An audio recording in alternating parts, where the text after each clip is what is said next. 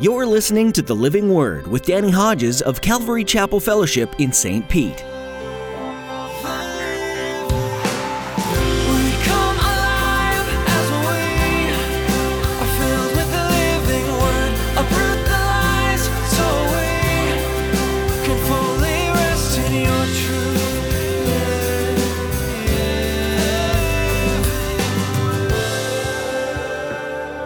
He has this warning: whoever remains stiff-necked after many rebukes will suddenly be destroyed, and that without remedy. Sometimes it's all of a sudden. He said, that's it. It sounds like death to me. That sounds like death. I'm not saying it's always death, but it sure sounds like it. And here's, last but not least, repentance is needed even after salvation. We live in a culture, and we have for some time, where for people to hear what you really need is to repent. That is not a common and well-received message, generally speaking. When you hear the word repent, you might shudder a little inside. Perhaps it brings to mind those fire and brimstone preachers from long ago. Or maybe you picture the street corner evangelist, the one that everyone suspects has a few screws loose. In general, that word brings a feeling of discomfort.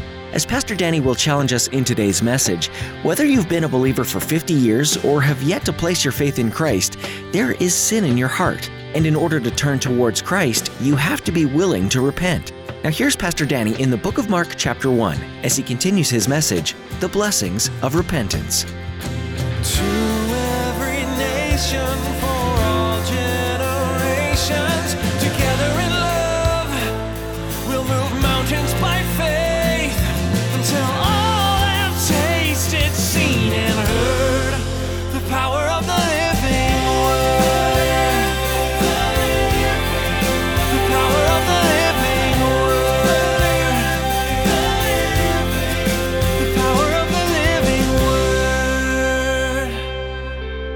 Ezekiel 18:32, I take no pleasure in the death of anyone, declares the sovereign Lord. Repent and live. I went online and I got a lot of information that I chose not to share with you. I don't even have it in my notes. But it was interesting stuff. And it was detailed information of what we do as a nation, as a government, when our president leaves Washington and travels to another place. Every time President Barack Obama leaves Washington and goes somewhere else, it costs taxpayers millions of dollars. I'm not complaining about that. I'm just stating a fact. I don't know if you're for it or against it. It doesn't matter who the president is. We do it for every president. Why? Because we're preparing the way that he goes from point A to point B and point C. And wherever he's going, he goes from here to here and he goes unhindered. And let me tell you, if he comes to your town, whatever path they've laid out for him to go, he gets off of Air Force One. He gets in the limo, and you better know there are no other cars except his and his entourage on the road. And he goes unhindered, and the way is paved. That's the idea here. Prepare the way for the Lord. Make straight paths for him. That's not the whole text of Isaiah 40. For the rest of the text, let me go to Luke's account because he gives us more of what Isaiah chapter 40 says. Luke's Gospel, chapter 3 and verse 5. Here's what it says. Every valley shall be filled in, every mountain and hill made low. The crooked roads shall become straight, the rough ways made smooth. I don't know if you ever thought about that as deeply as I have.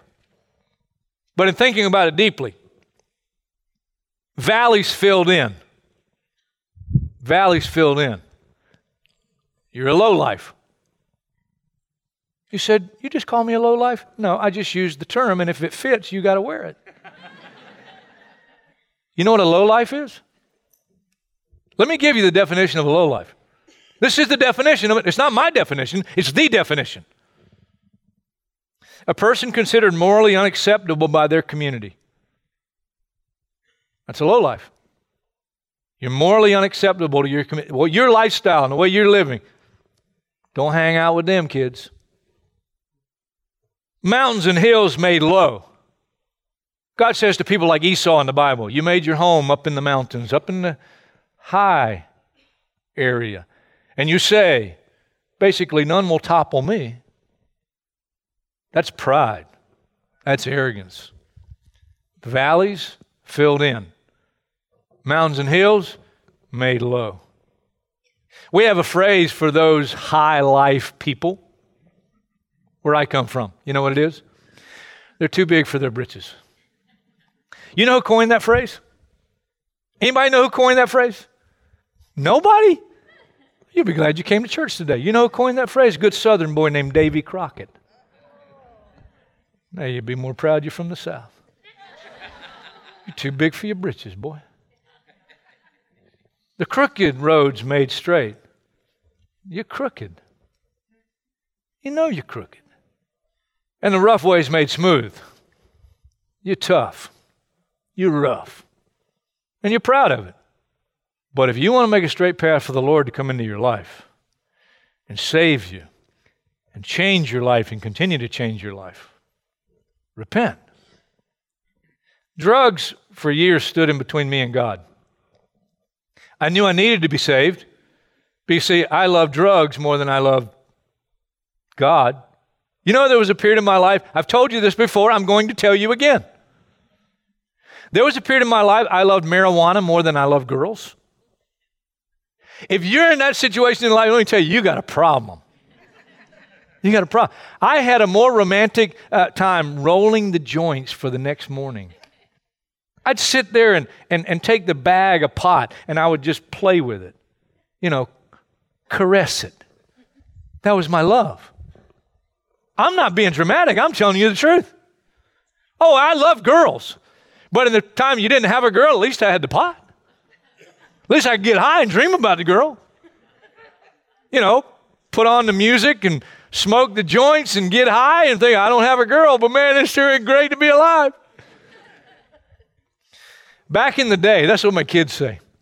I don't really like it when they say that, but I don't say anything to them. Because what they mean when they say, was that back in the day, Dad? What they mean is back in the day, years ago when I was young. That was back in the day, Dad. Back in the day, I remember one particular girlfriend. She was the one that I was head over heels in love with. And my relationship with her was not God-honoring. But I didn't care. Because I loved her. And she loved me. She loved me so much, one birthday, she gave me a whole carton of Winston cigarettes. That is true love, buddy.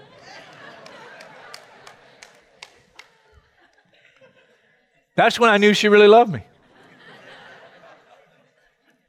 Whole carton. That was my favorite cigarette. She broke up with me and my world was devastated. I'm not being dramatic. I'm telling you the truth. For 2 weeks, I could not eat food without purging. I was devastated. I thought my life had ended. But now I look back and I think it's one of the best things that ever happened to me. I'm not saying I would not have gotten saved had I remained in relationship with her.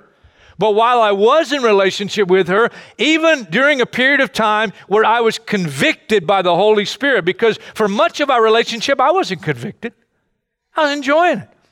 But near the end of our relationship, I was being convicted by the Holy Spirit. I knew I needed to get right with God. I needed to be saved. I'd get moody. And she'd wonder what's wrong with me. She'd say, Danny, what's wrong? And I wouldn't tell her. And then you kick back a few more beers. And you know, when you're in that kind of moody situation, it doesn't help you. Initially, it helps you get a little more, life of the party kind of thing. And then the night goes on, and then you're just with her at the end of the night, and the conviction came back. And it didn't matter how much beer I'd had. And one night, I finally told her, she said, Danny, what is wrong with you? And I said, I'm not right with God. That's what I said. Boy, was she surprised. I mean, that's the last thing in the world she'd have come up with. You're not right with God. What are you talking about? And after that's when she broke up with me. And I look back now and I'm so thankful. Because I don't know. If I had gotten saved, it would have been much more difficult because I loved her more than I loved God. It's the only humorous part of this message. There was a painter. They called him Jock. Jock was really into making money. He found a way to make more money in his painting business, but it was dishonest. You see, what Jock would do is thin the paint to make it go further, but in painting, with that paint, it didn't last nearly as long because the quality was inferior. And Jock got away with this for a while, and then one day, he got a bid for a restoration project on a big church building. So dollar signs began dancing in his head, and he set out erecting the trestles, setting up everything, buying the paint, and then, of course, with nobody looking, thinning the paint. That was his practice before he did the job. One day he was on the scaffolding, this church, painting away, when suddenly there was a horrendously loud clap of thunder. It was so loud, it knocked Jock off the scaffolding. Luckily, he wasn't high enough to be hurt seriously. He landed right on the church lawn. Rain begins to pour from the sky like a river, washing the paint away all over the building.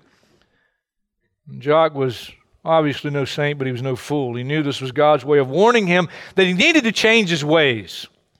So he got down on his knees right there and began to cry out, "Oh God, forgive me! What should I do?" And a loud, thunderous voice answered, "Repaint, repaint, and thin no more."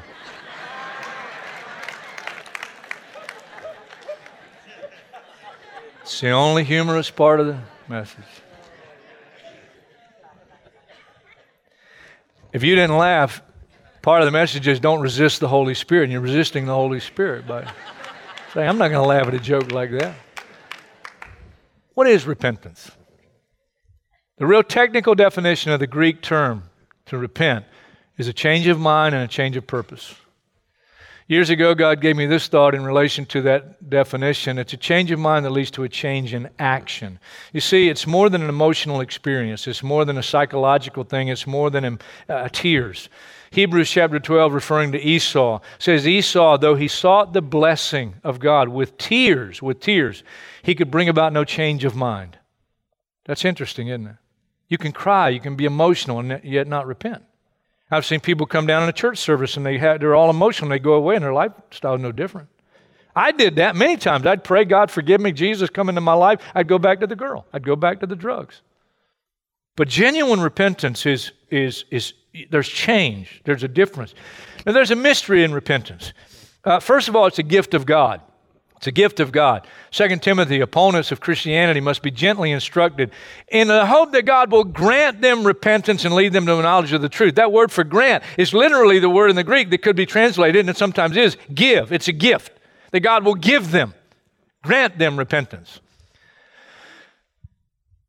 The Jewish believers were shocked that God had granted the Gentiles, without them being circumcised, granted them repentance unto life.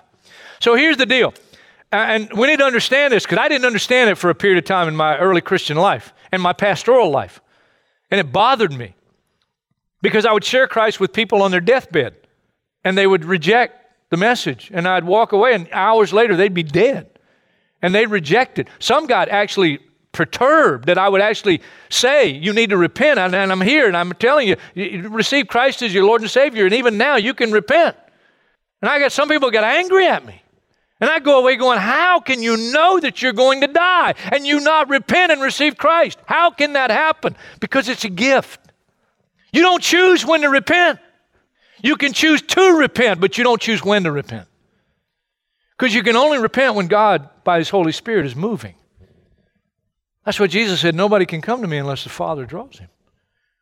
You can't get saved unless God, by His Holy Spirit, draws you and brings conviction into your life. You can't be saved. So here's the mystery. It's a gift of God, but it's also a personal choice. But it's a choice that can only be made when God is moving. I wasn't convicted every day of my life when I was living an immoral life with that girlfriend or smoking pot and everything else. I wasn't convicted. If I was convicted every day, that would kind of hurt the party, wouldn't it? That kind of put a downer on the time with your girl, right? If you're convicted all the time, 24/7, but that's not the case. I mean, there were days, weeks, months, years that we were living it up. And I was like, this is a great life. But it's where it ends. That's what the devil don't tell you. The devil don't tell you where it ends. It's a personal choice. It can only be made when the Holy Spirit is drawing us and moving us. That's why places like Hebrews chapter 3 and 4 tells us, today if you hear His voice, don't harden your heart. You see, repentance can be resisted. Acts 7:51, you always resist the Holy Spirit, Stephen said. And repeated resistance can result in some very damning conditions and situations in life. Your heart can become calloused, and you become insensitive to the Holy Spirit. He's moving, He's working, but you're insensitive. You're like, yeah. You were sensitive at one point, but now you've repeatedly resisted, and now you can sit through a church service, Holy Spirit may be moving, other people, responding, and you're like, you go away no different. You didn't really feel anything. You can be given over. Romans chapter 1, you just read it, and God says, okay, if that's the lifestyle you want, and you don't want to retain me in your knowledge, you just read in Romans chapter 1. He says some people He gives over. Awful place to be. He gives them over. And then some He has this warning, whoever remains stiff-necked after many rebukes will suddenly be destroyed, and that without remedy. Sometimes it's all of a sudden, He says, that's it. It sounds like death to me. That sounds like death. I'm not saying it's always death, but it sure sounds like it. And here's last but not least, repentance is needed even after salvation. We live in a culture, and we have for some time, where for people to hear what you really need is to repent. That is not a common and well-received message, generally speaking. Even in the church, I remember, and it's so fresh in my mind, and I'll never forget it. I've dealt with a lot of people over the years, obviously in pastoral ministry, but one really stands out as I studied for this message. And it was years ago, this couple in our church, and we knew them, and it became known that this wife caught her husband viewing pornography. And they began to come to me, and we sat down with them, and we tried to help them. And I met with them together, and then we had arrangements for her to be helped with some women in the church, and I met with the husband. And I remember our very first meeting was just him and me. And he said, Pastor Danny, what do you think I need to do? And you know what I said to him? I said, you really need to repent. That's what I said. And he looked down and he rubbed his head, and I can see it like it was a video, and he said, but I want to know why. I said, what do you mean? He said, I want to know, was it my parents? Was it my upbringing? What? I want to know what caused me to do that and enter into that kind of lifestyle. And he told me how many years he'd been viewing pornography, well before he got married. And I said, it doesn't matter about your parents. I said, it doesn't matter about your upbringing. I said, you can go through all those things all you want, but when it comes down to it, bottom line is you made a choice. And you need to repent. And he didn't want to hear that. And he didn't hear that. And in subsequent meetings, he didn't want to hear that. And he never did repent. His marriage was destroyed. He left the fellowship. We need it even after salvation. 5 of the 7 letters to the churches of Revelation, 5 out of 7, Jesus said you need to repent. What did they need to repent of? Ephesus, you've left your first love. I believe that's 2 things, your personal passion for Jesus Christ, but secondly, if you study carefully the letter to the church of Ephesus and the letter to the church of Ephesus in Revelation, it's very clear to me it's not just a personal passion for Jesus Christ, it's a fellowship with other like-minded believers. You know what some of us need to repent of? You used to be in deep fellowship with other believers who love and know Jesus Christ in the church that you're a part of. If it's Calvary Chapel, Calvary Chapel. But now there are some people that used to be in fellowship, but now they come a little later. Make sure the singing's already started. Make sure that at the end they go and get in their car, and even while I'm wrapping things up, they're in their car and they're away from here so they don't have to engage anybody. You say, you're targeting me. You throw a rock into a pack of dogs, and the one that barks, that's the one that got hit. That was deep theological, wasn't it? The church of Pergamum, what did God say? What did Jesus say? You've compromised in relationship with unbelievers, and they've led you into sexual sin, and you're involved in relationship and sexual immorality. Repent. He's talking to Christians. The church of Thyatira is the third. They had sinned the same way Pergamum sinned, but Jesus adds one note to Thyatira that he didn't add to Pergamum. You know what he says to Thyatira? I've given you time to repent of your sexual sin. And now I'm going to cast you on a bed of suffering. And I don't know what all that means, but it sounds serious. And now you're not going to enjoy it anymore. Repent. The fourth was Sardis. What did he say about the Christians at Sardis that needed to repent? You have a reputation of being alive, but you're dead. Strengthen what remains and is about to die. These are Christians who are actually involved. They may serve in the nursery, they may serve in the children's ministry, they may go on a mission trip with you, they may play in the band with you, But when they go away from the church fellowship and from service, when you see them, it's like, praise the Lord, how was your week, man? Yeah, praise the Lord. And they go away and they're living a lifestyle. And there's sin in their life, but it's hidden from everybody else, but it's not from God. And you have a reputation of being alive, but you're dead. Repent. And then the fifth and final one that needed to repent. You know what church that was? Listen up. I'm speaking to myself as much as I'm speaking to you. Listen up, American church. That was the church of Laodicea. And they lived in a culture and at a time where even the rest of the world might be suffering, but their economy was good compared to everybody else's. And it wasn't they were cold. No, it wasn't they were doing nothing. It wasn't they didn't care. It wasn't that they didn't love Christ. But they weren't hot. They were lukewarm. And they got comfortable. And they got comfortable in their Christianity. You know what Jesus said about that church? I'm about to spew you out of my mouth. That's what Jesus said. In other words, that makes the heart of God and the heart of Christ nauseous. He says, I'd rather you be cold or hot, but not halfway. Acts chapter 3 says, repent then and turn to God so that your sins may be wiped out and that times of refreshing may come from the Lord. Times of refreshing. You know what that word literally means? A cooling, a recovery, a breath. Literally, revival. I've never met a person that's repented, either coming to Christ for salvation or after Christ repented as a Christian. I've never met one person that's repented and then later said, I really regret I did that. Let me read you one final verse. 2 Corinthians chapter 7, verse 10. Godly sorrow brings repentance that leads to salvation and leaves no regret. But worldly sorrow brings death. So see what this godly sorrow has produced in you, what earnestness, what eagerness to clear yourselves, what indignation, what alarm, what longing, what concern, what readiness to see justice done or to do what's right. You know what those two verses reveal to me in a fresh way? I never saw it before.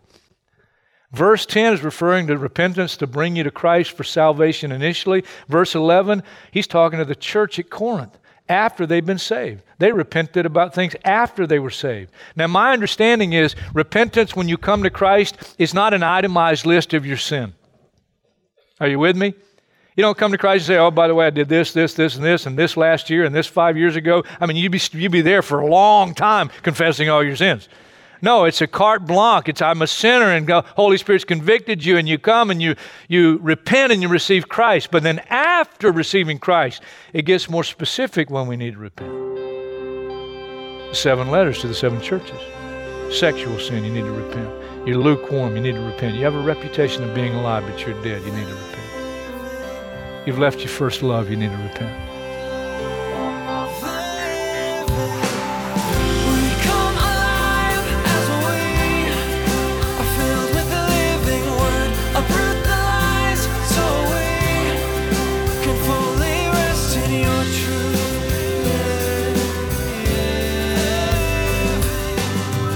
We're so thankful to be able to share the Word of God with you here on The Living Word. Thanks for being a part of our listening audience. If you want to hear today's message again, please visit ccfstpete.church. You can also join in our Bible reading plan. Just look under the Resources tab on our website for more information. As we wrap up our time with you today, we'd like to take a moment to ask you to partner with us here on The Living Word. Would you join with us in praying for the listeners of this program? You might not realize how powerful prayer can be, especially during such uncertain times. There might be a listener who's really struggling, and God might stir in their heart a renewal of their faith simply by listening to this program. Please pray that each person who hears these messages would find encouragement. Just as we're reminded in Mark, God came to earth as a human, suffered in all the ways we do, and ultimately came to redeem each one of us. That's the takeaway we hope every listener gains from tuning in. Please pray for us also to seek God's will for this program and for it to continue to reach people in a powerful way. Thanks for praying with and for us. With that, we've come to the end of our time with you today. Thanks for joining us as Pastor Danny continued looking at the book of Mark. We hope that you'll tune in again, right here on The Living Word.